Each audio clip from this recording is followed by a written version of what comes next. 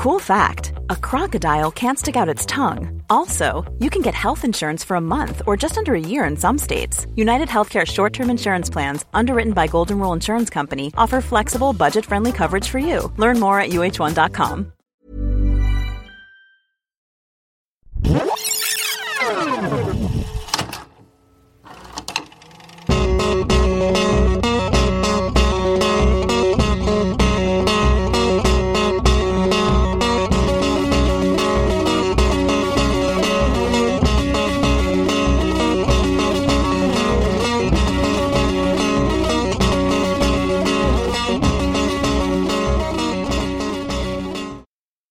I want everybody to see you for what you are. The best kept secret in the NFL. You are the man. You ready? Yep, let's go. Let's walk. My name is Jerry Maguire. I'm a sports agent. You could say I'm at the top of my game, but something just isn't right. Jerry Maguire! What can I do for you, Rod? Show me the money. You know what I'm saying? Show me the money! Money! Can you sign my card? Sorry, little fella. I can't sign this brand of card. Only Pro Jam Blue Dot cards. And lately, it's getting worse. I came here to let you go. Pardon me? I came here to fire you, Jerry. Don't worry. I'm not gonna do what you all think I'm gonna do, which is just flip out! Who's coming with me? Who is coming with me? I will go with you. Dorothy Boyd, thank you. We're gonna be okay, because I am gonna take my one client and we're gonna go all the way. Help me, Rod. Help me help you. Help me help you. Hello and welcome to Rewatchability. We are an Entertainment One podcast on the Entertainment One Podcast Network, and we're here to entertain you. Are you not entertained? Give us a thumbs up or thumbs down, like the Gladiator. No, we are here to talk about a pretty big movie from 1996, but before we get into it, I just want to thank our Patreons. Thank you so much for going to patreon.com/rewatchability and throwing us some change there. Show us the money! Rob's been waiting all week for that. And I just wanted to say it first. And you get some cool things. You get the podcast free, and you get there's bonus content on there. Everybody gets it for free. I just want to point that out. Early and ad-free. Oh, is okay. kind of what I meant. Yeah, sorry, I said free. We're not going to start charging for this malarkey. That's how much we believe in ourselves. It's just malarkey. Show me the money. Show me the malarkey. That was Joe Biden's original slogan. Show me the malarkey. You know, I love the word malarkey. I use it quite a bit, and I feel like I can't use it anymore because of Joe Biden. Oh, God. He did say no malarkey. You know, the Democrats ruined so much. Mainly just the word malarkey. If you use the word malarkey, that would be sedition.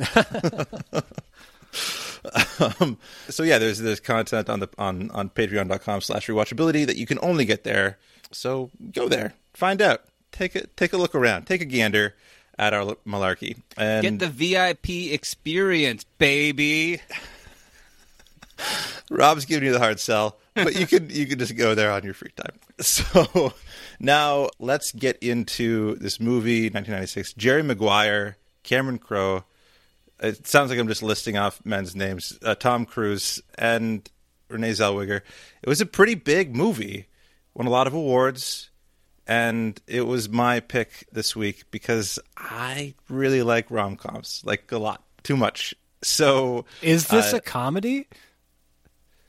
I think that they thought they were making a comedy. I was watching it with my wife, and she's like, Tom Cruise doesn't do a lot of comedy. And I was like, this is a comedy? We were 45 minutes into the movie. It's kind of like a rom-dramedy. Yeah, I mean, there's some comic parts. Wait, this is supposed to be a romance? Yeah, it's between the love of a man and his football job.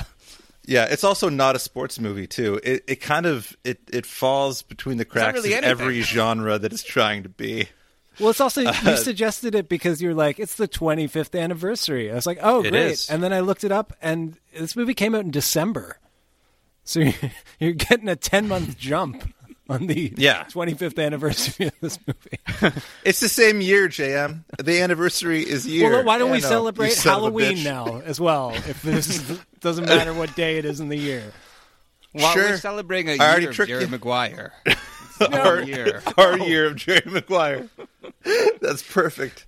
That's perfect. I would love to. The only thing worse than 2020 and all of the horrors that it bring is dedicating this entire year to Jerry Maguire.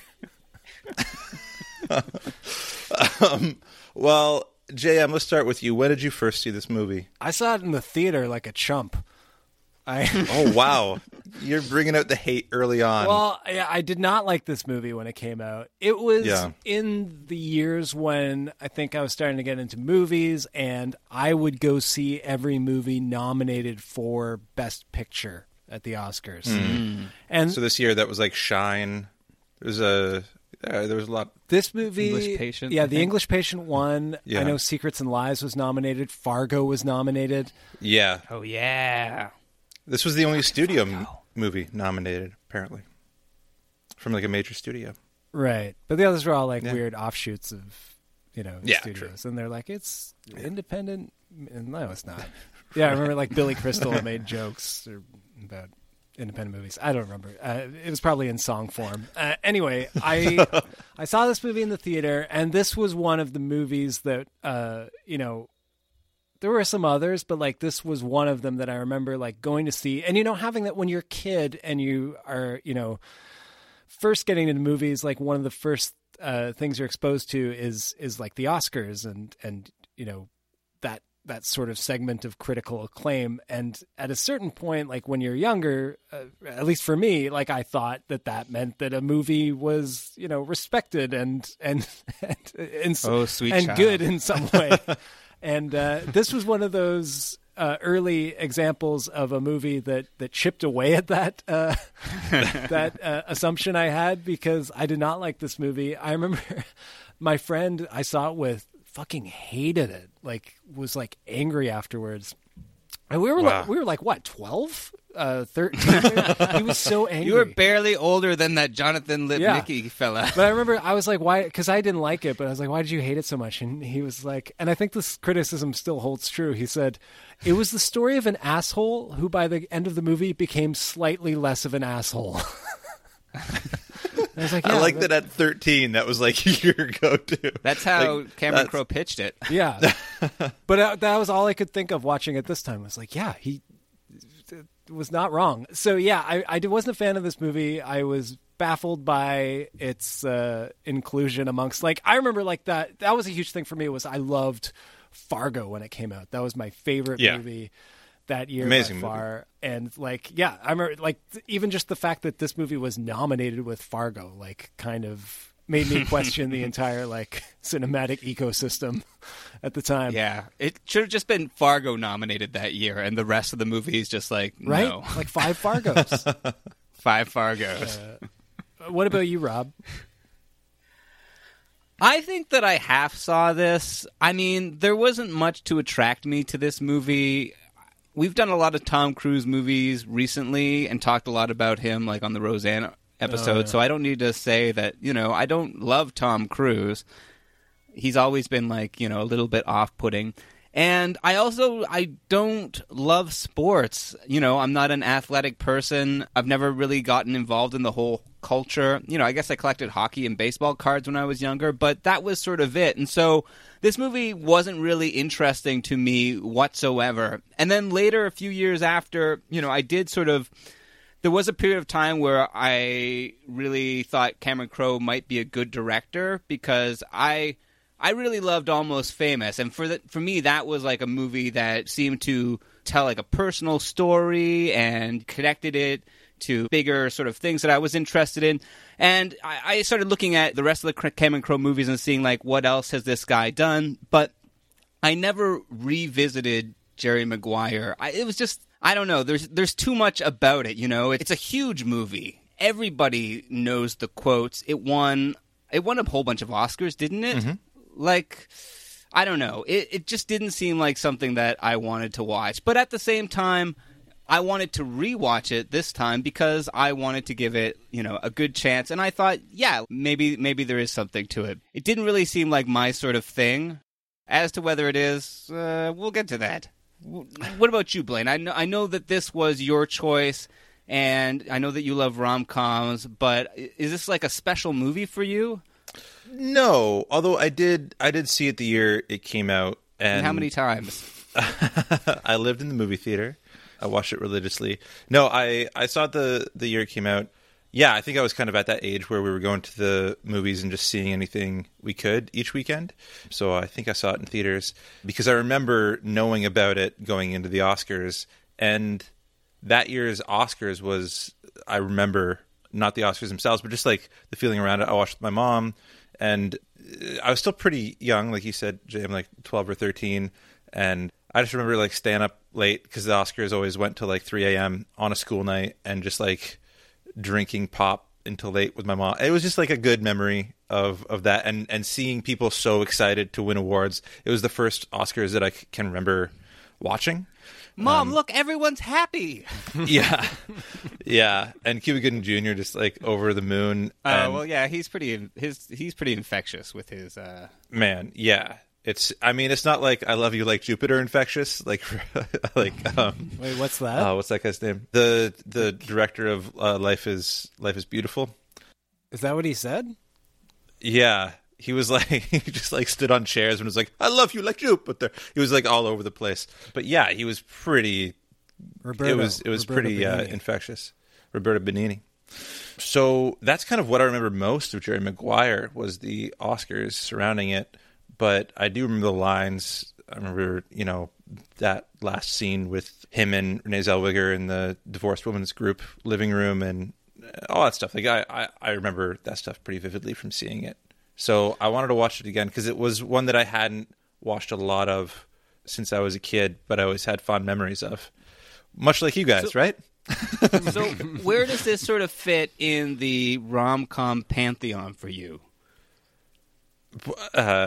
Like, what movies is it next to in the rom-coms? Yeah, because, I know that you're a connoisseur of romantic comedies. Like, I don't know if I'm like a connoisseur. Sleepless in Seattle, or is this like a How to Lose a Guy in 10 Days? I just saw that. So in between those.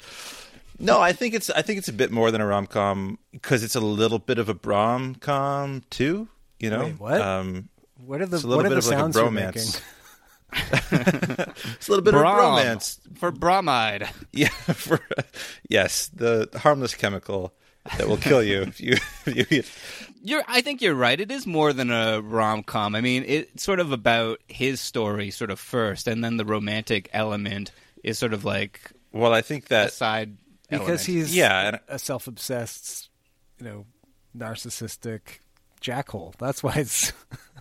He couldn't even let the movie be called something else. It is a really unoriginal name for the movie that Cameron Crowe spent years and years and years writing. What would you call it? Under James L. Brooks' tutelage, there should be some other name for this. Like sometimes the name is just a thing. Like yeah, it's true. I think it's actually a good name. Like Jerry Maguire, that sort of tells you everything you need to know about this douchebag. It's like John Wick, Like John Wick tells you everything you need to know about that guy. Yeah. Maybe not everything, but enough. Naming a movie after Dead Dog Wick. It's crazy. That the title just gives it away. Sometimes it works. Like Michael Clayton, you're like, I don't know. That makes sense, but like when they changed it from John Carter of Mars to just John Carter, it's like, what is this? Is this like a legal thriller? Yeah. He's on Mars. Okay. That was weird. Yeah. But Jerry Maguire, and it's also like the poster has it in that like kind of like handwritten font sort of thing, like. I don't know. Yeah, and it's pretty soft. Just Tom Cruise's like silhouette, like as he's laughing in some kind of maniacal state. Yeah. It's weird. I don't know. Well, let's talk about the movie. Let's get into it. All right. Okay. Rob, you want to run down the plot? Yeah. Well, so Jerry Maguire is a sports agent. He represents all these different athletes, and he tries to get them endorsements for various products. He's basically, he just basically like sells them to companies, and all of his athletes, they just want to get like endorsements from Reebok and Doritos and all of that stuff. And he's starting to think that like, hey, maybe there's something more to life than that. You know? I mean, he starts to think that, you know, there's downsides to his job. Like, he gets a little bit tired of defending people who have sex with underage women. And he also, I mean, at one point he has to go visit a hockey player in the hospital because he's been concussed for like the 6th time. And it's Toby Huss, that great character actor. And this kid, the guy's kid, comes out and is like, hey, what you going to do about my dad getting concussed all the time? Maybe, like, do something? And he just sort of deflects it with, like, some sports baloney. And then the kid calls him an asshole. And so he's like, oh, man, am I an asshole? Okay, and just... Am I the bad guy? I don't want to, like, spoil the end of the movie, but this is, like, a pivotal moment. Like, this is almost the thing, you know, this is the thing that inspires Tom Cruise to, like, do the thing he's about to do that, you know, reshapes his entire life. But that thing is, like, yeah, this guy being concussed and his kid being mad at him. And, like, you know, flash forward to the ending, the movie's about Tom Cruise's lone client getting concussed and him signing him up for years more of that. So, like, he didn't learn a lesson at all. Oh, it's okay because he gets the attention that he wants. That's what it's all about. Well, I think it's also, I mean, to defend this movie, which I think is my role in this entire podcast, but I think it's also that he starts caring about this man, where he didn't care about the other man, and I think he was asking himself, why? When this kid is like, fuck you, you're killing my dad, and he's like, yeah, why don't I care about that? So, I don't know, just to defend it, there. Okay. Well, so his solution to this is that he is going to write a mission statement. And so he stays up all night and he writes his big old mission statement. And then he goes down to the Kinko's and gets the guitarist from Alice in Chains to copy it a whole bunch of times. Like, man, it was really tough for the grunge guys for a while there. Is that really who it was? Yeah, it was. It's Jerry Cantrell. Yeah. He's also very, like, you know, optimistic, which is something that you wouldn't get from most of the Alice in Chains songs. He's like, yeah, this is how you do good things, by having balls. It's like, hey, you're the man in the box living in your shit. So he sends this out to all the people at his big firm, and then he realizes that that was a dumb thing to do, and he's freaking out, but it's too late. Everybody has read this thing, his manifesto. It's called The Things That We Think But We Don't Say, and he goes into work, and oh boy, he gets a slow clap, and it seems like everything's going to be okay. Yeah, I kind of... Or is it? I like that because everyone's like smiling and nodding like the sharks they are, and being like and taking bets on when he's going to get canned. Finally, somebody said it.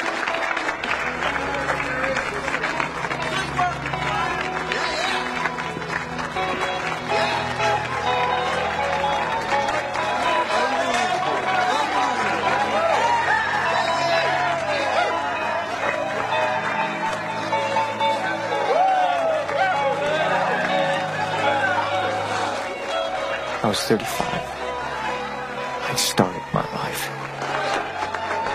How long did you give him? About a week.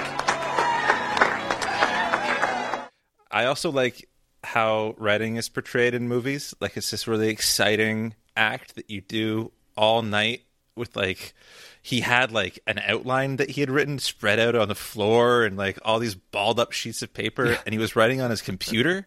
Like, I was just like, why do you need the balled up sheets of paper? And he's like in his underwear doing headstands, just showing off that he's Tom Cruise. And that's how I write. Maybe that's why I don't get anything done. Also, you know, there's I don't know. Like, it's not sexy. You're just sitting there being like staring out a window. Did you guys read the mission statement? Like in the movie? There's a mission statement? Yeah, he wrote the full 25-page mission statement. Yeah, Cameron Crowe actually wrote it. This fucking guy. And then he released it for like the DVD. I read it the beginning of it, and the beginning of it alludes to something he mentions in the movie too, is that he said like, I'm thinking about all these things, like I had 2 slices of bad pizza, maybe that's why, or something. It's like, is that a thing? Like, if you have like bad pizza doesn't make you write like a crazy manifesto. It gives you diarrhea. Like it doesn't like it's still pretty good. Amplify like your senses and take you to this like far out state where you completely rethink your career. It's just like it gives you gas or like diarrhea or what kind of mushrooms are on this pizza, man? Yeah. I'm rethinking everything. The Kinko's guy recommended a place. Yeah, exactly. Yeah. Well, everything initially is okay, but then he goes out for lunch with Jay Moore, and, nothing good happens when you go out for lunch with Jay Moore. Mostly just because you have to hang out with Jay Moore. I don't know why I assume he's a douchebag, but it's because of this movie. I guess it's probably so. But he fires Tom Cruise, even though he's not his boss, but I guess he gets to do that anyway. So Tom Cruise is sort of out of a job, but they have this big race to get all of his clients because, that's the sort of name of the game. And so he's like calling them all and like trying to get them to stay with him, but none of them are going to stay with Jerry Maguire. They're all going to go with Bob Sugar because he's so sweet. And Sugar. It seems like he's going to lose all of his clients except for one, Cuba Gooding Jr. And Cuba Gooding Jr. is a football player. I think his name is Tidwell or something like that. Rod Tidwell. Rod Tidwell. Yeah, and he's not a superstar player. He is not at the caliber that some of Jerry's other clients were at. Like when he tells us about all the great clients he has, it's like, oh yeah, Jerry O'Connell, he's great at football. But he doesn't really say that about Rod Tidwell. He's just, but he's a guy, he's there. And he's willing to stay with him, after making Tom Cruise scream, "Show me the money" at the top of his lungs to his entire office, which is fine because he's not working there anyway, right? So, it's also it's a weird scene because Tom Cruise's whole like mission statement manifesto was all about like it was basically just describing like a smaller business. It didn't seem that groundbreaking. He was like, "Hey, we should focus on less clients and just like give them more attention." His whole out there crazy thing he comes up with is like, "Hey, we should do a better job at our job." Is what it seemed like to me. And then, but then it's kind of put to the test because he gets fired by Jay Moore, and then he immediately rejects the mission statement that he wrote. Mm-hmm. He's like, I don't care about it. I want as many clients as I can. So he's scrambling to get all these clients, and then he ends up being forced to just have Cuba Gooding Jr. because he's talking to him on the phone and giving him all this attention.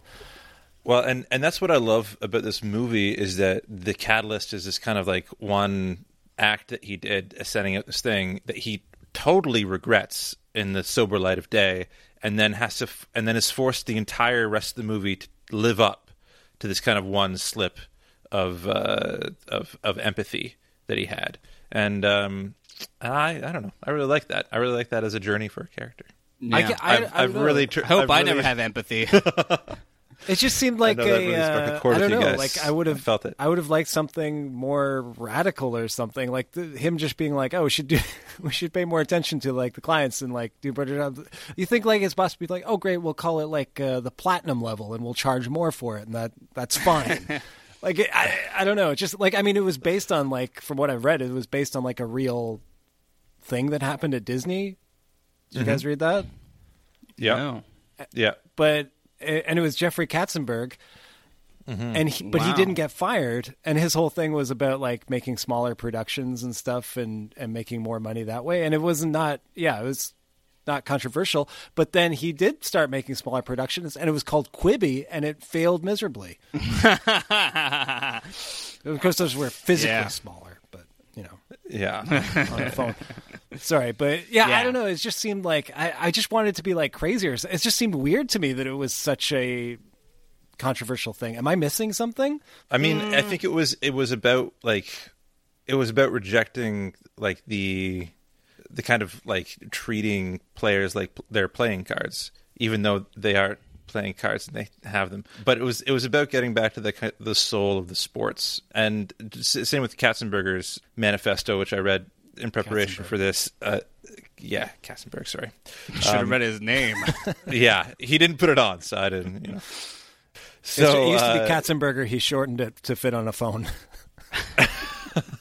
But yeah, I mean, his whole thing was that Dick Tracy came out, and because it only made its money back, everyone considered it a financial flop, when it wasn't a financial flop at all, but it was definitely a ratings flop. Like, everyone laughed at it. So he was like, let's make good movies, and that'll make us the money, but we should look at story. We should look to how we did things in the past, in our roots, which is much like this manifesto, which is like, let's not concentrate on like these big tentpole players. Let's treat everyone like they're human, and not like, you know, we're trading up each guy. We treat them all equally to try to get them as much money as possible. So there is still money involved. Like Katzenberg, his whole thing was, this is how we make more money. That's the whole manifesto. From Disney too. He just thought of doing it another way, which he did with DreamWorks instead of Quibi. You think like I don't know, on like Tom Cruise's like second day of being fired, just like leak the story to the press, be like, hey, I told these guys to treat the players like human beings, and they fired me. Like, yeah, well, and that's kind of what Katzenberg did with Eisner when the whole thing with Disney went down, when Wells was killed in that helicopter accident that apparently Clint Eastwood was supposed to be in. It's a crazy story. Wait, what? But like, Orson Welles was killed in a helicopter accident? No. Frank Wells was like Frank Wells was like the number 2 guy at Disney, so he oversaw Eisner and Katzenberg at the time, and he kind of like not oversaw them, but like he kind of played ball with both of them and made them both work together. But when he died in the helicopter accident, like the next day, Katzenberg was like, "Oh, will I be put up to the spot like you promised, Eisner?" And Eisner was like, "No, I don't want to talk about it." You mean I sabotaged the helicopter for nothing? Yeah, exactly. That was a joke. That was expensive. I'm sure Jeffrey Katzenberg did not murder anyone. No, but Jeffrey Katzenberger did. Yes, I just want to. He's a monster, yeah, and so still at large. We don't know where he is. So yeah, so then Katzenberg was like, "Why didn't you put me up?" Eisner was like, "Well, I don't want you around if you're just going to go for this job and not like before the man's in the ground." So then he fired Katzenberg, and Katzenberg went to the press and was like, "I was promised the job, and he didn't give me the job. Instead, he fired me." And so then Eisner was like, "I never promised him the job. We were just talking over drinks, and I said, if anything happened to Wells like he left, then we'd consider you for the..." Anyway, it was this whole big thing. This is sounding suspicious. Yeah, none of these people are in this movie. But it's all what this movie was based on. So Right. But I mean, I think the thing that Jam was perhaps saying before was that, like, it's not like his mission statement has anything about exploiting the players' bodies until they die or anything like that. It's not like a greater good sort of thing. It's just like, maybe, it's a little bit disappointing that his mission statement is just like, maybe there's a different way that we can make money. Yeah, that's fair. Let's be nicer and get more Doritos deals. But like the fact that like just saying let's be a little bit nicer got him fired is kind of like, I don't know, that's the point in the movie too. That's like, I think, a point of the movie. Well, I think it's part of like the culture of those workplaces at that time. Like, it was definitely like a show any weakness and you will be sort of picked off. And I think it's also the culture very competitive environment of agents, of middle people. Well, I mean, people who are basically only focused about money don't. Why would they have any morals around, like, the people that they work with? Yeah, it's just been my experience with agents. I would screw you guys out if there was any money in this thing. Fair enough.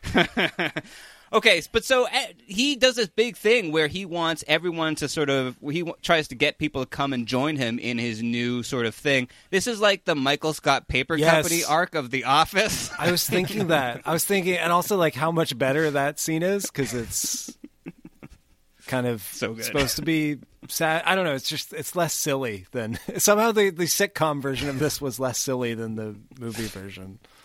Yeah, but only Pam goes with... only Renee Zellweger goes with him, and he also takes the fish. So that's who they've got in their office. And, it's not looking great. I should say that Renee Zellweger also went with him because she sort of, like, creepily eavesdropped on a conversation that he was having on the plane where she was, like, sort of hanging off every word that he said when he was telling this other woman about him getting engaged. She's already, like, has some sort of, like, crush or something. I mean, she says she's inspired by his mission statement, but there's a lot going on there.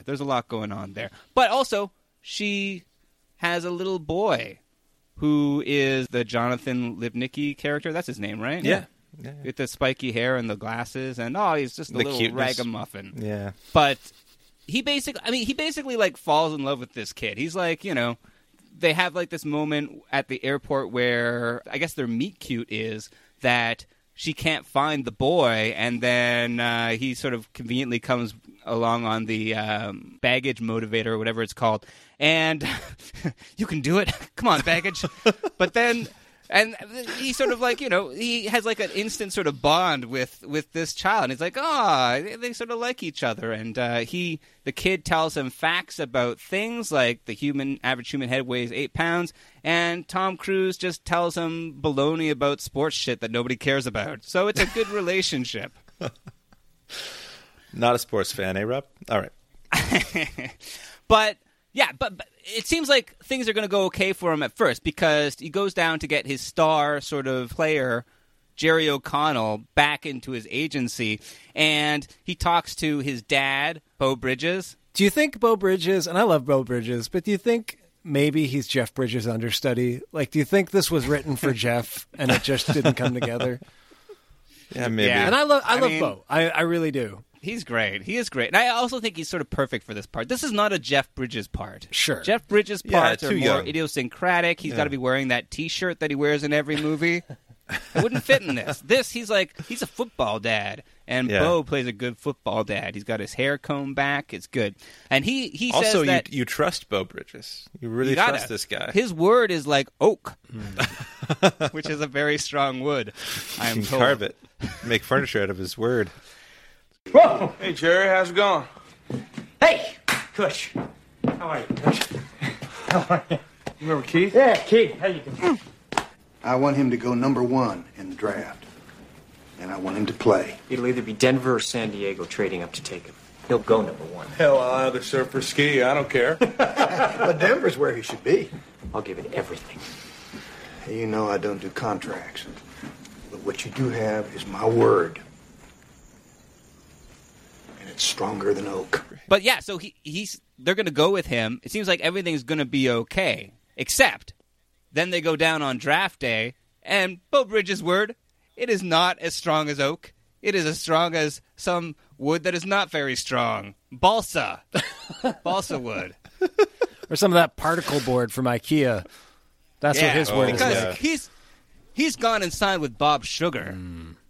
Jerry Maguire's nemesis. So once again, he's back in this precarious position. And, at the same time, he's not really showing the love to Cuba Gooding Jr. that Cuba Gooding Jr. wants to see, because he brings him down there and, he gives him the sort of walk around, but then he doesn't pay attention to him. He knows that he's really focused on the star guy. And, Tidwell is sort of like the second fiddle. As soon as he has something better coming around. There's a bunch of other stuff in this movie, too. Like, Renee Zellweger has a sister, and there's always, like, an angry group of divorcees in her living room. And this was one of the parts where I was like, oh, Christ. It's like, does Cameron Crowe, like, seem to have, like, a really fucked up view of women or something like that? Because definitely. He seems to both have this, like, respect and awe for single moms, right? Like, single moms are a trope in his work. I think he was raised by a single mom, assuming that his life is just, like, almost famous. But at the same time, he has this absolute contempt for these divorced women who, these witches who just hang out and support each other like monsters. I don't know if they're supposed to be monsters, but they're definitely kind of a punchline and an inconvenience. Yeah. Well, I mean, it just seems like whenever, like, one of the characters that is supposed to, like, speak for, the author or for us says something, it's always, like, in a sort of derisive way towards them. Like, even Renee Zellweger is, like, talking shit about them. Yeah. Yeah. Did you leave my son with the divorced women's group? Like, They seem perfectly nice. Yeah. They Like brought they're- lemon treats. Come on. And they all look like they're part of some, like, girl rock band, too, which is weird. And It's a violent femmes. And the other thing they use them for is Violent femmes, sound like it. not to skip too far ahead, but at the end, like, Renee Zellweger joins the group, and you're like, oh no, she's one of these women. And maybe Tom Cruise will come back and save her from this group of I hope so. sad people. Harpies. Yeah, and they shoot it all, like, the first time we see them, he shoots it all, like, handheld, like, oh, this is real. And then it pulls back. It's like, oh, they're just going to be kind of, like, set dressing to make fun of. Yeah. But she likes him, and he likes being liked. So, well, yeah. I mean, this is what I think is one of the really unique things of this romance of this movie is that he falls for her kid first. Like, he loves this kid. That seems creepy to me, though. Like, no way. I mean, it's creepy because it's Tom Cruise, but like, I don't know. I like that a lot. I think that's really. Did you know the human head weighs 8? Have you had a free stress test? Yeah, well, I mean, he was in a relationship prior to that with Kelly Preston, who is also a Scientologist. Who passed away, sadly, last year. Oh, did she? Yeah. Yeah, that's right. I forgot. And she's good here. She is good, but she's playing like a real hard ass. And also talking about like Cameron Crowe's issues with women, they write her at first as like she's a strong female character. She's like a career woman and she doesn't take shit from Tom Cruise. And the way they manifest her not taking shit from Tom Cruise is when he breaks up with her, she attacks him like, She punches him in the face many times. Twice, and then I thought it was in the groin. I thought it was going to cut back to like a record scratch moment, and it was like all in his head or something. But no, that actually happens in the movie. Yeah. And that's abuse, guys. Just call the police. Jerry Maguire should retain a lawyer because he has so many lawsuits to file. Yeah, against get her, Tom against Cruise's character from The Firm. Yeah. Just Tom Cruise representing Tom Cruise, Judge. I will be playing the part of my own lawyer. And then the judge peels off his face and it's Ethan Hunt. But Tom Cruise and Renee Zellweger, they end up going out on a date even though they work for each other. I mean, first he comes over drunkenly and he... Oh, this is pretty bad, yeah. They call it a Clarence Thomas moment. Well, he lunges at her and gropes her. Yeah. And then she's like, oh, you're my boss. And he's like, oh, shit, am I Clarence Thomas? And it's like, yeah. But he basically assaults her. She makes a joke about it. Well, that's what he knows about relationships is being assaulted. So he passes it on. But then the scene entirely becomes about her making him feel better about the fact that he just groped her. And he's her boss. Like, it's so weird. This movie. Yeah, no, that was pretty bad. That's a pretty bad point. Like, this is, my biggest problem, especially with like calling this a romance, is like I never once felt like Renee Zellweger was a real person. Like, she never reacted to things the way I would have expected a person to react. I think I don't know. It's hard. It is a product of its time for sure. I think that might have been a normal reaction for the time, but I mean, it's a normal reaction because she doesn't want to lose her job. Yeah. The other thing that I think the movie does pretty poorly is that she says on many occasions that she was taking advantage of him after his breakup, which isn't true in a boss an employee relationship. Right. The employee can't really take advantage of the boss that much. It's more the other way around that you have to look out for. So I think that was a little bit awkward. I think just our society has progressed in a great direction from when this movie was filmed. But it's not just that. It's like he does like creepy shit, and her role is just to like. There's like the whole first half of the movie is him doing creepy shit or like worrying shit or like he's going to ruin our lives shit, and her like giggling about it. I mean, yeah, she definitely attached herself to a man that beyond. So if we take the groping thing aside, like she's attached herself to a man who's at like rock bottom and is very caustic and could cost her whole career, and that's why she looks for another job.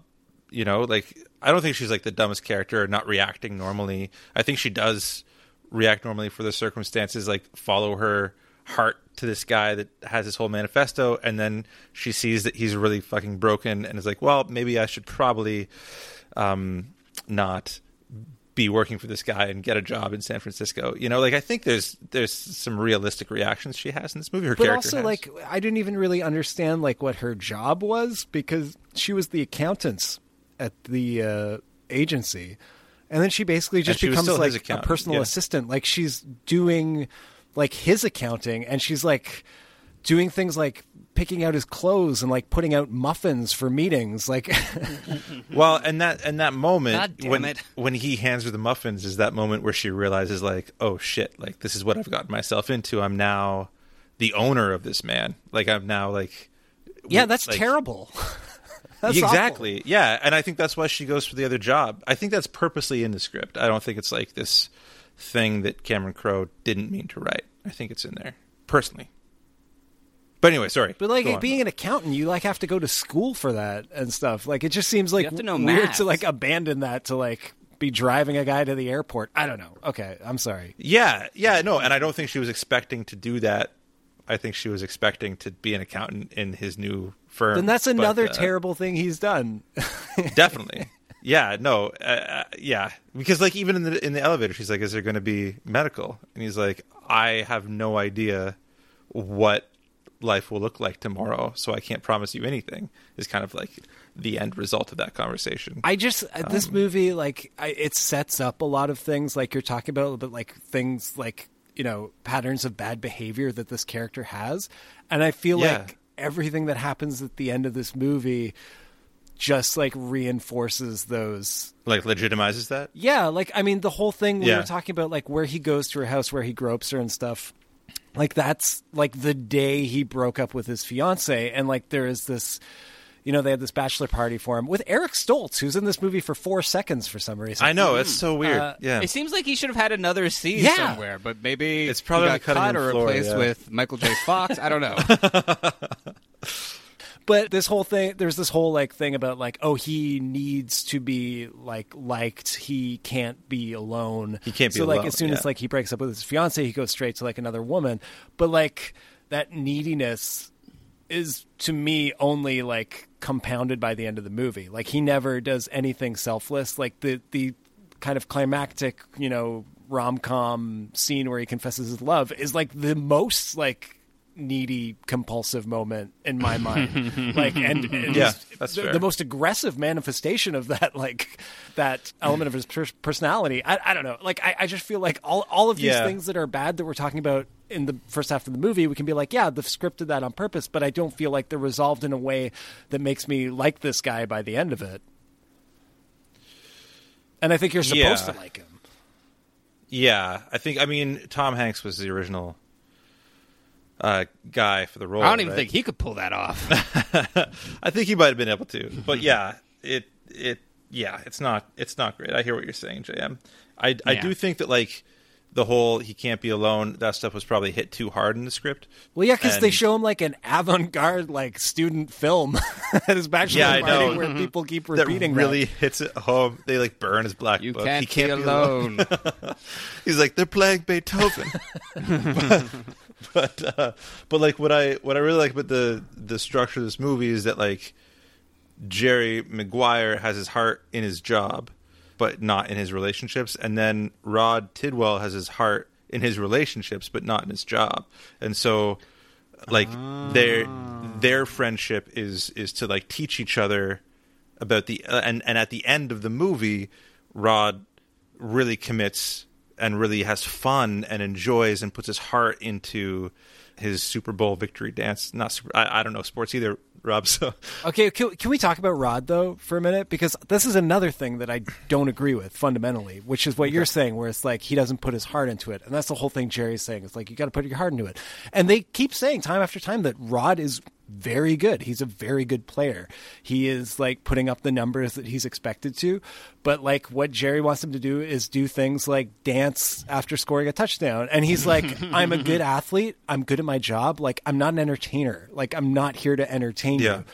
I'm not going to dance. He literally said. And I fucking agree with him. Like, why should he, if he doesn't want to dance, don't make him dance. He's not a performing monkey. Like, I find that ridiculous. I find it like, and the thing that he does that like kind of insulting. It is insulting, and the thing that it is literally a job where people are putting their health on the line for your entertainment. They don't have to do additional entertainment if they don't want to. Like football players are like continuously like dealing with injuries, like we see briefly at the end of the movie, and like that's enough in my mind. And I'm not a football fan, but the fact that that he would like have to like contrive this like performative aspect of his football playing, I don't know, it's weird. Like on one hand, I like the fact that the movie is telling a sports story where the ending isn't just about like winning a big game or something we've seen a million times. It's about him like showing that heart. But even the heart we see him, the thing we see him do at the end is just celebrating the fact that he's not dead,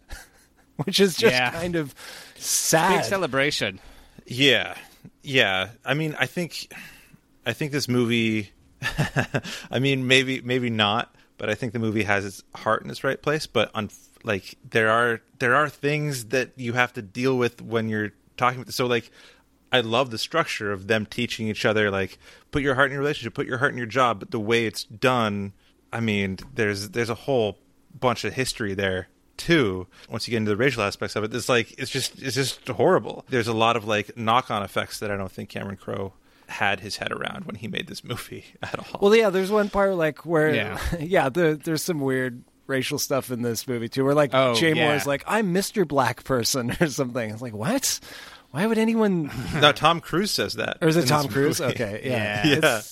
It's weird. And then, I definitely don't trust like Cameron Crowe writing any minorities at all, especially after Aloha.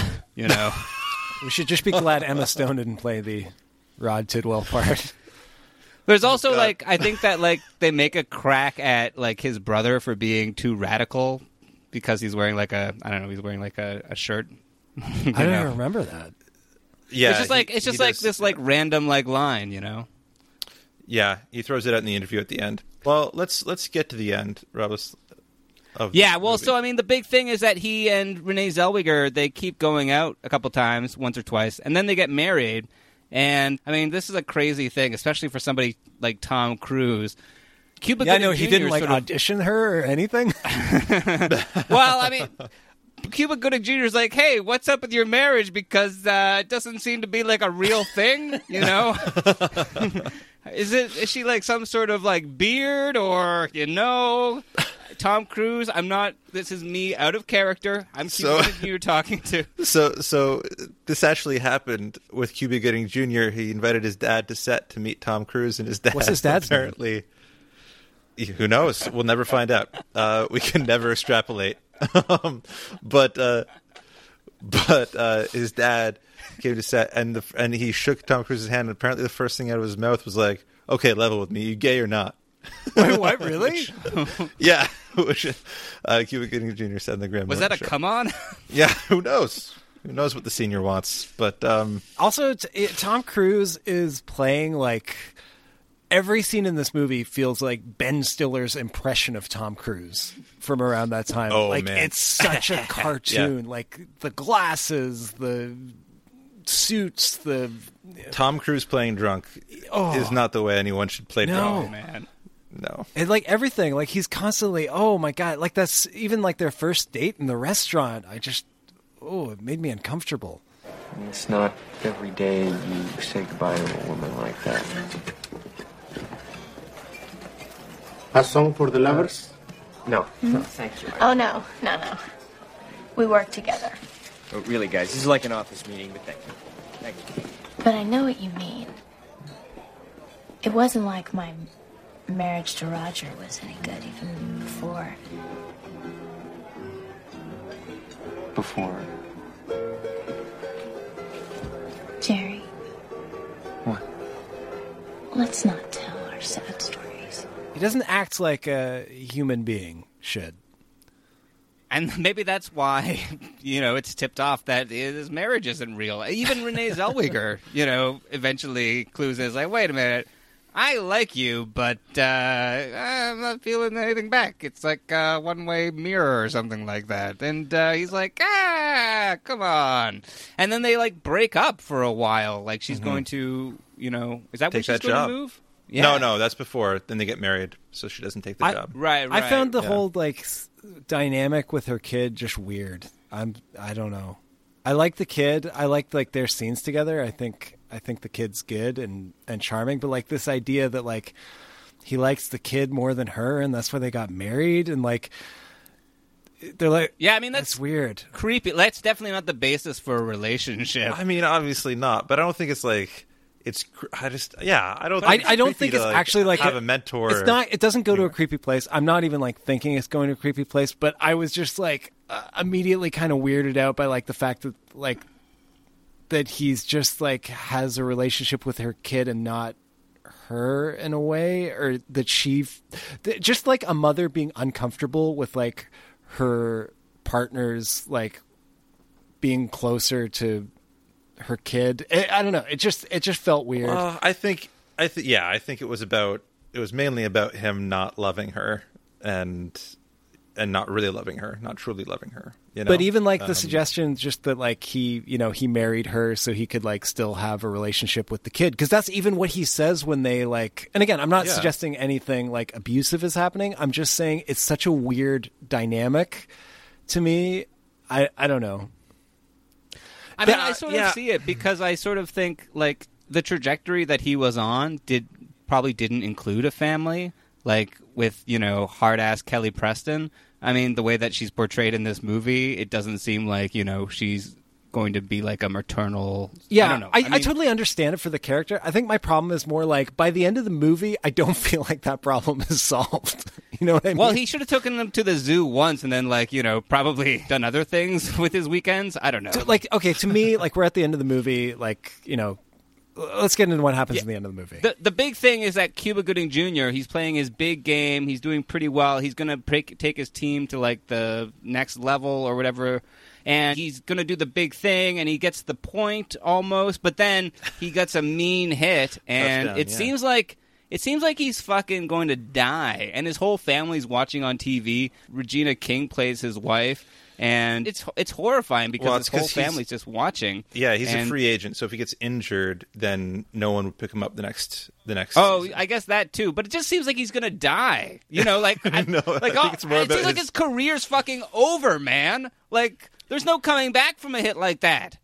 Well, it's also weird because, like, like I was kind of saying earlier, like brain trauma and brain injuries are such a huge problem for professional football players. Yeah. Like, it's weird to me that the end of this movie is him almost dying from, like, a potential brain injury, and the climax is him as them being like, "Hey, you're signed up for 4 more years of this."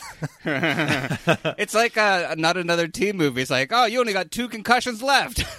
Yeah. Like there's an early, he's getting CAT scans earlier in this movie, and Tom Cruise keeps saying like, "Well, let's just hope you don't get injured." Why would you even say that? Why does he say that to him before he goes onto the field every day? Why does he do that to him? Oh, remember, don't get injured. It would be a shame if you got injured. Don't have an aneurysm in your sleep. Just good night.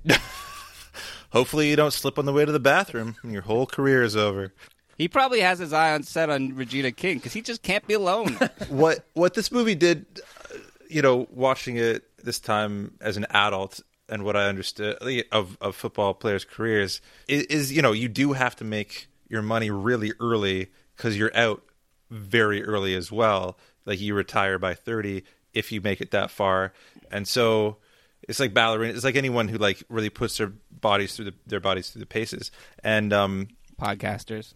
Oh yeah, I mean my back slightly hurts. So I think it's kind of, I don't know. I do think it's kind of cool. I mean, not cool. I think it's commendable that these men found a way to make enough money for them and their family, and they're almost putting their lives on the line. I wish they didn't have to do that. I don't think. I mean, I don't watch football. I don't agree with it, but like, I don't know. I kind of respect it a little bit. It just seems like the natural conclusion of this movie should be like, oh, maybe your life is worth more than the sport. Like, maybe get out now. Like, maybe like it seems like Tom Cruise should put his arm around Cuba Gooding Jr. and be like, buddy, it's time now. You've had a good run. Let's go out now.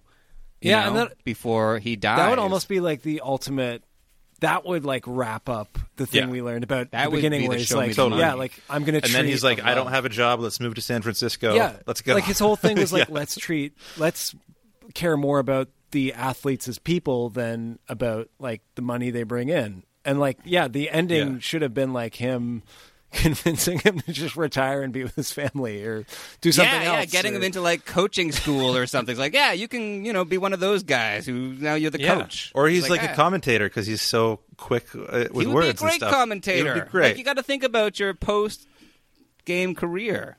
Yeah. Yeah. I mean, that's a much better ending. Yeah, for sure.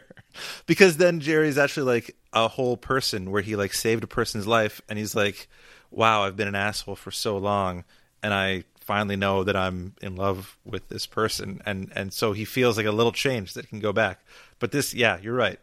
Like, get more concussions. And in terms of like the relationship stuff, because here we're building up to like the big, the famous moment from the movie but Rosebud. No, that's not the line.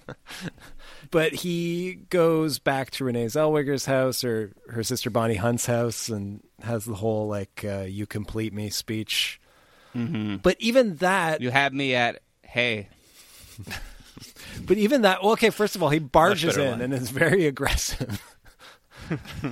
Get out of here, women. But he go find men. Get on your brooms and fly away. The patriarchy has arrived. But he's just like, I'm looking for my wife. Like I would be, you bitter old crones. I still own her. Yeah. And then he gives this whole speech. But even that was like not inspired by like anything meaningful in their relationship. It was him seeing Cuba Gooding Jr. talking about his wife after his like near-death experience. So again, it seemed less like he actually has chemistry with this woman or like is in love with this woman who doesn't think he loves her, and more like it's a pretty hard come to Jesus moment for sure. It's like we don't see him change in any outward way. It's just like, for me, it's just like a repetition of that same pattern as him being like, oh, fuck, I don't want to be alone either. I'm going to love that woman the same way he loves his woman. Yeah, it just seems like so dumb. It's almost as like the end of this movie should have been like, you complete me, but I really need to figure myself out for a couple of years. So you go to San Francisco, let's keep on talking, but I got to do me for a little bit. I'm going to go to a therapy again like it seems like the logical extension of what was established earlier for this character. You can't be alone. You keep jumping into relationships when it's not a good idea. Like, the ending of this movie should have been like, hey, I really do love you, but I need some time. I need some time to figure out who Jerry Maguire is. Yeah. Be a big brother. You don't have to marry somebody to hang out with a kid every once in a while. It's the only way to get into Legoland. Okay, well, I need it. That is true. I needed to get married. He says, "You complete me," because that's what like they saw like someone signing that when they first. Yeah, well, it's actually not in ASL. They were signing "You make me whole," which I guess is "You complete me," but you make me whole. And then one of the divorcees, I want to fuck your hole. Jesus Rob made Christ. a grosser joke. I'm sorry. I was gonna make the end of this movie is sign language. That was a lie. It's just the dirtiest talk in the elevator. That's amazing. You wouldn't know. Most people don't speak that language. Okay, so that's Jerry Maguire. They get together. Wait, you didn't say you had me at hello. She says you had me at hello, and I don't think he said hello. Did he say hello? Yeah, No. fuck this movie.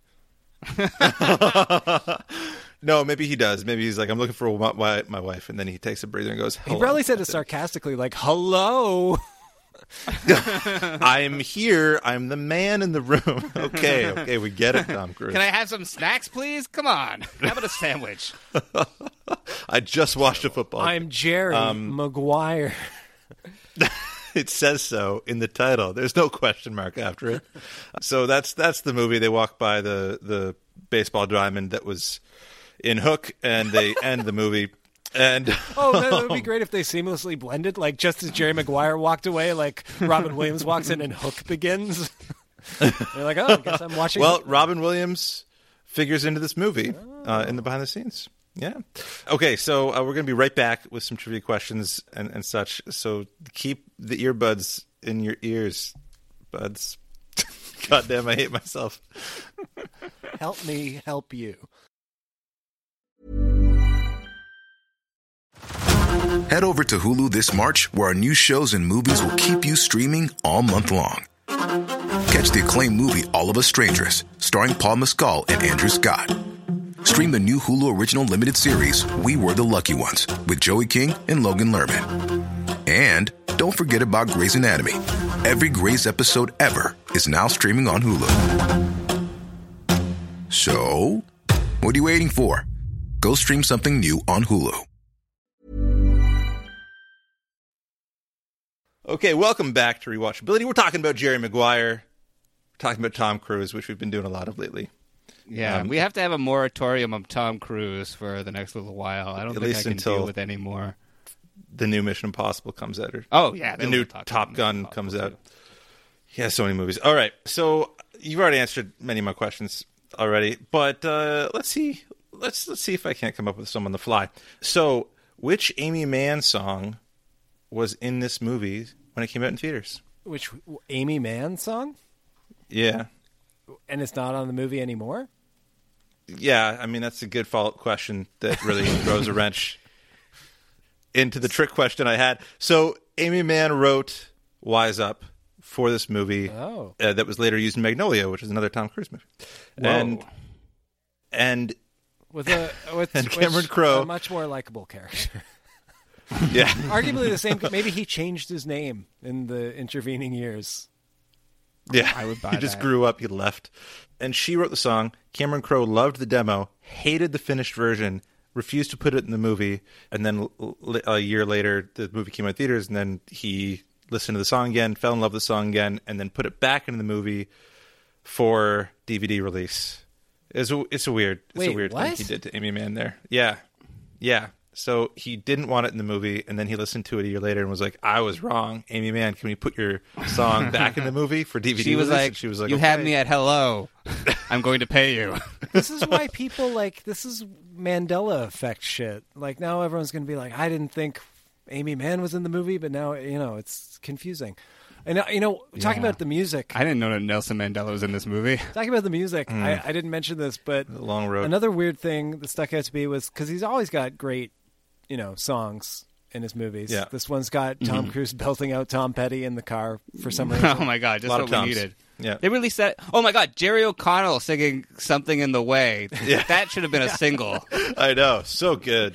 So what good. a moving tribute to Kurt. They should, hopefully they'll do a Sliders special where he is the lead singer of Nirvana. It's Nirvana World. Oh, my God.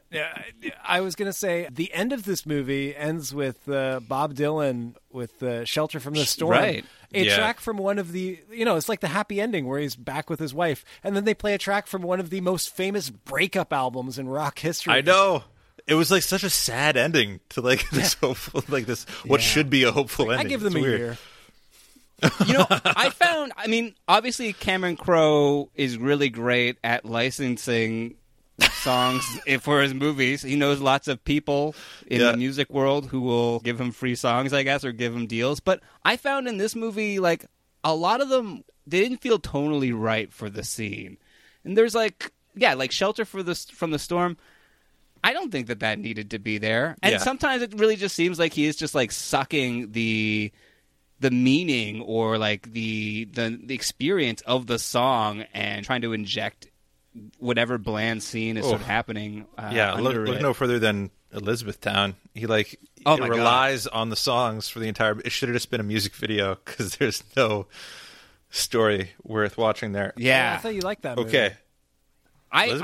No. Oh, okay. I think it's a fascinating failure. I mean, that's the thing about Cameron Crowe. I do think he's sort of an interesting artist. I mean, he has a great arc, that whole writing for Rolling Stone when he was young and, Fast Times at Ridgemont High. And he was a big director for a while there, but he's so bad sometimes. Yeah. And it makes you wonder, is he just terrible and he managed to somehow do something that seemed good, or does he have like some good senses, and he's just like sabotaging himself somehow with like, oh, what if I just put like some more Bob Dylan songs in this, or what if I just put my favorite Eagles track in that, whatever, or my favorite Eagles in the movie.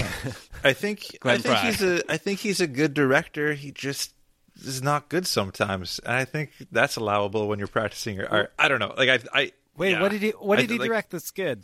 I don't actually. I'm not a big Cameron Crowe fan. Okay, apart from this, I know people like Almost Famous. I don't care for it. Almost Famous. I love Almost Famous. I like Almost Famous. I mean, was Vanilla Sky good? I can't remember. What did we say? Yeah, we watched it. I can't remember. I remember thinking it was okay, but he just copied it from a whole other movie. Yeah. Fast Times at Ridgemont High. He wrote that. There you go. Pretty big something one. there. Okay, so if you're hating on Cameron Crowe, this will make you hate him even more. How many puppies what has Cameron Crowe put in a pillowcase and thrown in? No. So this actress worked with Ben Stiller on his show. Who was told to lose 60 pounds to get the role? Oh, I read this. She and did. Also, fuck Cameron Crowe. She did lose 60 pounds to get the role, and then he gave it to Renee Zellweger. Oh, wait. So wait, what happened? Cameron Crowe told an actress to lose 60 pounds to be in Jerry Maguire? He's like, this is written for you, but you have to lose the weight in order to play the role. Oh, my God. And she did, and then he gave it to Renee Zellweger. Yeah, I know who it is. It's Janine Garofalo. Janine Garofalo. Oh, how could you be mean to Janine? She's a treasure. It just makes you hate him so much. Even just because it's Janine Garofalo, too. You know? Man. He shouldn't say that to anyone. She's great. I mean, Larry Sanders, so many great things. I don't even... It's hard to see her in this part. It would be so different because Janine Garofalo just seems like she doesn't put up with shit.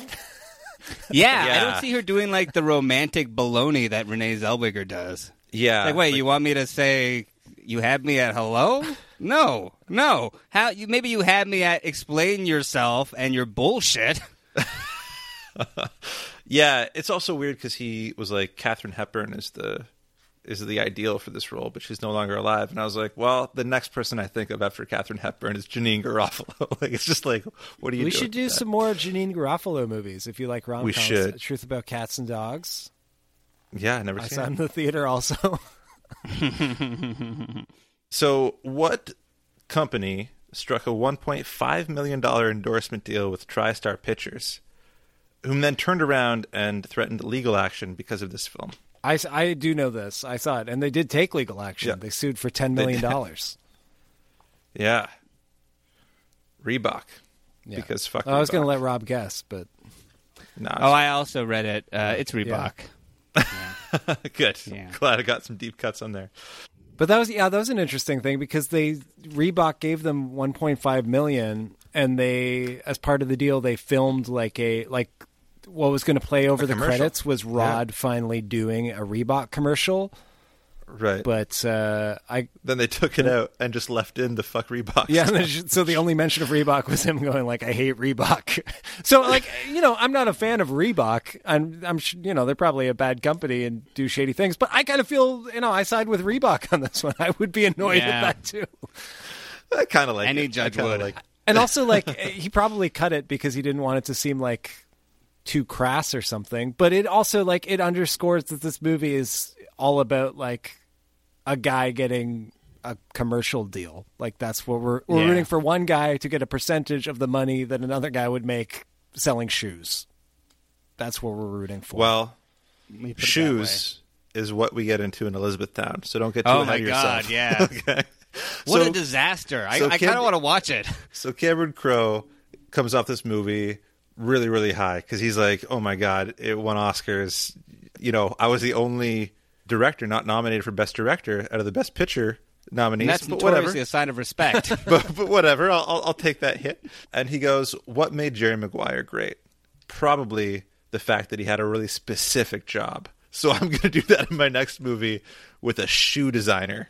Is that what it is? Shoe designer? Yeah, cobbler? It's sort of interesting because Jerry Maguire and Elizabethtown are sort of like two different but similar movies. Like in Jerry Maguire, he makes a very bold statement, and it seems like it's a good thing, and everybody loves him, but he loses his job. But in Elizabethtown, he makes a very bold statement with his shoe, and everybody hates him, and he loses his job. And the impetus for this movie, just some behind the scenes for it, is that Cameron Crowe, after making Singles, people didn't like it. It was a failure, and it was. And apparently, yeah. Why did every kid I knew in the 6th grade have a cassette of the soundtrack? Because that's what Cameron Crowe's really good at. Okay. Making soundtracks. He should professionally do that. But yeah, and then he found that everyone around him that said, like, we're best friends, you can always count on me, left, and was no longer wanting to represent him and no longer wanting to work with him. And the people that stuck around were not the people that he thought would stick around, but they became his true friends. And so he wanted to create a movie about that experience, and he put it in the business of sports agency. But yeah, I think that's like, I like the impetus of that for this film. I think a lot of people can recognize the false friendships that you have in life. I also feel like that. that makes sense because it also kind of, it informs this movie's sense of like entitlement. Like Tom Cruise is this guy who has all this money and, everything seems to come easy to him. And then like one slightly bad thing happens to him. And it's like all about like, how do I get this thing back? This thing that I need and deserve. And, and so like Cameron Crowe, and I don't know a lot about Cameron Crowe, but like, yeah, he was kind of like this boy genius guy who had all this early success, and he made all these iconic films. And then that makes sense. Like he had one movie that maybe didn't do quite as well, and he the fact that he would treat it as like this huge thing. I don't know. I can see that. That's part of my problem with the movie, I guess. It's just like this sense of like hardship that Tom Cruise projects, right? And then it's like, no, I don't care about Jerry Maguire. He's a titular character. How can you not? Just looking at Cameron Crowe's filmography too. Aloha, we mentioned. Elizabethtown, we mentioned. He directed We Bought a Zoo. Yeah. Did you guys watch that one? No. I don't want to spoil it for you, but they buy a zoo. Oh, that's crazy. He's pretty good with his titles. He's pretty good with his titles. Okay. So, let's go around. I think I might have an inkling of what you guys might say about this movie, but let's go to you, Rob, first. Do you think this movie is rewatchable? I don't know, man. I gave it a chance. Yeah.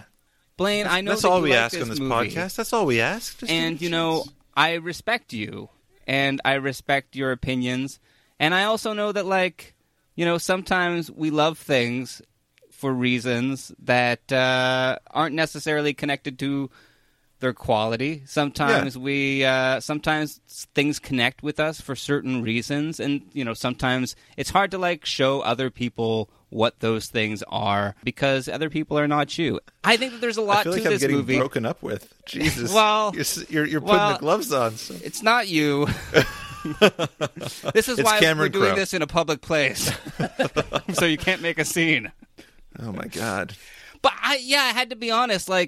I didn't love this movie, and I think it's interesting because, with Almost Famous, that's a movie that I connect with. I connect with all the themes and the music and everything in that movie, and so it's hard for me to be critical of it. But with this, I feel like I have the chance to sort of look at the same sort of thing and be like, oh, everything that's wrong with this movie is probably also wrong with Almost Famous. So, I mean, in that sort of way, it's really interesting. I might give this another watch. I mean, I think that there are some nice moments in here. It's not easy to root for a character who is very well off, and his problem is that his income has been decreased by a couple $1 million. Oh no, it's most of us will never see that kind of money, so it's really hard to empathize. He still has an office by the beach. Yeah, what? At one point, he says, put these muffins out there and maybe someday we can afford a better office. I was like, what are you talking about? You can walk into the ocean from here in your suit. Like, what? Yeah. Anyway. I mean, he can probably, like, the whole thing with, like, the healthcare for Renee Zellweger, it's probably not that he can't afford it. It's probably just that he wants to make more money. Come on, like, let's be honest. He's just, it's all about the money. Show him the money. But anyway, I don't know. I'm going to say mildly rewatchable because I think it is a very well-constructed movie. There's bits that I like. Sometimes Cameron Crowe is really good at, like, getting the atmosphere. Like, when we first see, like, the divorcees sort of talking in a circle, I was like, oh, this is a really interesting, like, almost anthropological sort of look, at women who have, like, gone through divorce, which is really hard. But then he's just, like, mean to them. Yeah. So it's like, But I don't know. I'm going to say mildly rewatchable. One of them. His mom was one. Yeah. Was she? Yeah. She's the lady that says, I really got in touch with my anger. So mildly rewatchable. Okay. Mildly rewatchable. Jan? I hate this movie.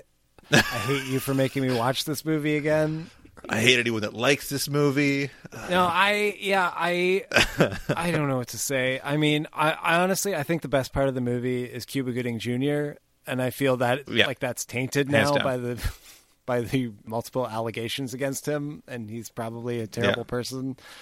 Oh, so even the best part of this movie, allegation. But I mean, putting that aside, I think there's just big problems with this movie. It's asking, especially watching it now as an adult, like asking me to cheer for this like wealthy, privileged, mediocre white guy who thinks that he deserves all of these luxuries. He's fighting for his silver platter. Yeah, he's fighting to get luxury back. And I just don't care for it. And it's not even like his thing is a thing that I can get behind in the same way. Like he's a sports agent, which is just like, it's not even like, he has some kind of skill that you're rooting for. It's like his whole thing is like, I'm going to try to be nice to people so they can make more money. And I don't know. I have problems with this movie on fundamental levels. And I think it fails all of the female characters. And I know as a mediocre white man myself, like maybe I'm not in the best position to critique that, but I do think that like the Renee Zellweger character is I know the next movie, like Elizabethtown, is the movie that prompted the coining of the phrase manic pixie dream girl. Yeah. But I feel like that is kind of at play a little bit here too. I know it's not exactly the same thing. Yeah. We see her life and she is a single mother and she lives with her sister, but it is all this, it's this fantasy where the Jerry Maguire character doesn't have to like face any real repercussions for like the genuinely bad things he does. So I think like she is just a bit of like a wish fulfillment fantasy woman in that way. Though I like her as an actress actually. And, this was like a breakout role for her. And I like, you get why. She's very charming and she's very good. And, it's hard to play off Tom Cruise when he's acting like fucking Al Pacino and Scarface in some of these scenes. And also like we haven't talked that much about like, one of the biggest stars who was in this movie now is Regina King. And she's great. She's so good. But like, again, like I don't, one thing we didn't talk about is Cameron Crowe recently said like, oh, I have an idea for a Jerry Maguire sequel. And it would be all about Regina King's character. And it's like, oh, that's nice. Okay. Now, 25 years later, when that actress happens to be a big star, you have some ideas for her, some things her character could do, as opposed to just be like aggressive and loud and kind of this cartoon character who, doesn't have any depth beyond what she brings to it. And she's great. Like she's always great. But I don't know. I can't help but feel like this whole movie felt like a cartoon. I don't know. I didn't like the characters. I don't, by the end of it, you get into it a little, like when you hope Cuba Gooding Jr. is okay and you want Tom Cruise to go back and, be with the family and everything to be happy at the end. I kind of, by the end of it, I felt like, if you're in like a restaurant, when we used to go to restaurants, but if you're in like a restaurant and like a couple next to you gets engaged and they make a big scene and it's noisy and it's like, this is annoying and I'm sure I don't like these people, but I wish them well. I kind of feel like the whole thing, that whole thing applies to this. Like, I don't really like these characters, but I wish them the best and I never want to think about them ever again. Okay, so rewatchable. I'm much like you, Jay. I think it's rewatchable as well. I see all the faults, and watching this time was a little bit painful to see a movie that I had such fond memories of in the light of day, and seeing this character that didn't have a lot of redeeming qualities. I mean, I think Bill Murray can pull that off. I think Tom Hanks can pull that off. I don't think Tom Cruise can. Well, he's not playing like an anti-hero. I think we're just supposed to like him. Well, he's playing a guy that's trying to live up to an ideal. The empathy that he had one night, and as a pitch for a movie, I think that's amazing. But yeah, it does fall short of that in a lot of places. I think Cameron Crowe can write dialogue really well. Like I really love the line, no one has ever dumped me, and Tom Cruise says, "I'm not trying to make history here." Like there's some like really fun dialogue in there, and yeah, and lines. That's a good line. And lines that resonated with audiences for years. That's true. Yeah, we didn't talk that much about like some of the big pop culture lines. We didn't say "help me, help you." Yeah, you complete me. The Joker said that to Batman. Like I don't know. Like it's that's a pretty potent phrase. It's become huge. I did find it weird just because I forgot it was a callback to like when they were in the elevator together. It's weird that it wasn't like a callback to like their first date or something romantic. It was like, oh yeah, remember that time we were in the elevator together when like I was engaged and like barely knew your name. Yeah, but it is the moment where they first kind of bet on each other. I don't know, but yeah, no, I see what you're saying. Yeah, it's a completely flawed movie. It's crass at times, especially with the groping. Regina King and Cuba Gooding Jr. are like the standouts. They're so good, and their relationship is so good, and they work so well together on screen. And yeah, I was going to say before you said that he was talking about a sequel that I would watch a movie of those two characters maybe in 2018. But now time has passed. So yeah, I think it's rewatchable. I really do. I think it was such a major milestone movie in Hollywood, and almost one of the last. It was one of the last big romance comedies. But it's not funny, and the romance is terrible. Yeah, I know. How can it be a rom-com when it's got none of those things that rhyme? I'm sorry. I can't help you. That's how it marketed itself. And then things is like really, really changed in the movie business. So I think it's kind of a time capsule too. I think it's worth rewatching, but we'll let the audience decide whether I defended this movie well enough, even through all its faults. The best defense is a good offense played. I know. I should have. Is that from Jerry Maguire? That's the famous line from Jerry Maguire when he's talking about his relationship with Renee Zellweger. All right. Thank you so much for listening to Rewatchability this week. You can find us at rewatchability.com. You can go to patreon.com/rewatchability. And if you don't have any change to throw our way and you don't want to give the internet your credit card. Yeah, Quan. Which was that was the line that he thought would catch on. He was like, Quan is going to be really big. That's really going to catch on. You can just tell a friend about the podcast. That would be really nice. Get our name out there. So thank you so much. Or have your agent call us. Our agent. We have agents, and they'll get back to you. Thanks for listening. We'll see you next week.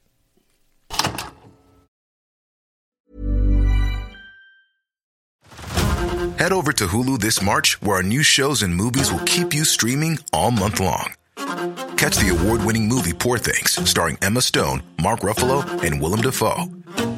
Check out the new documentary, Freaknik, The Wildest Party Never Told, about the iconic Atlanta Street Party. And don't miss FX's Shogun, a reimagining of the epic tale starring Anna Sawai. So, what are you waiting for? Go stream something new on Hulu.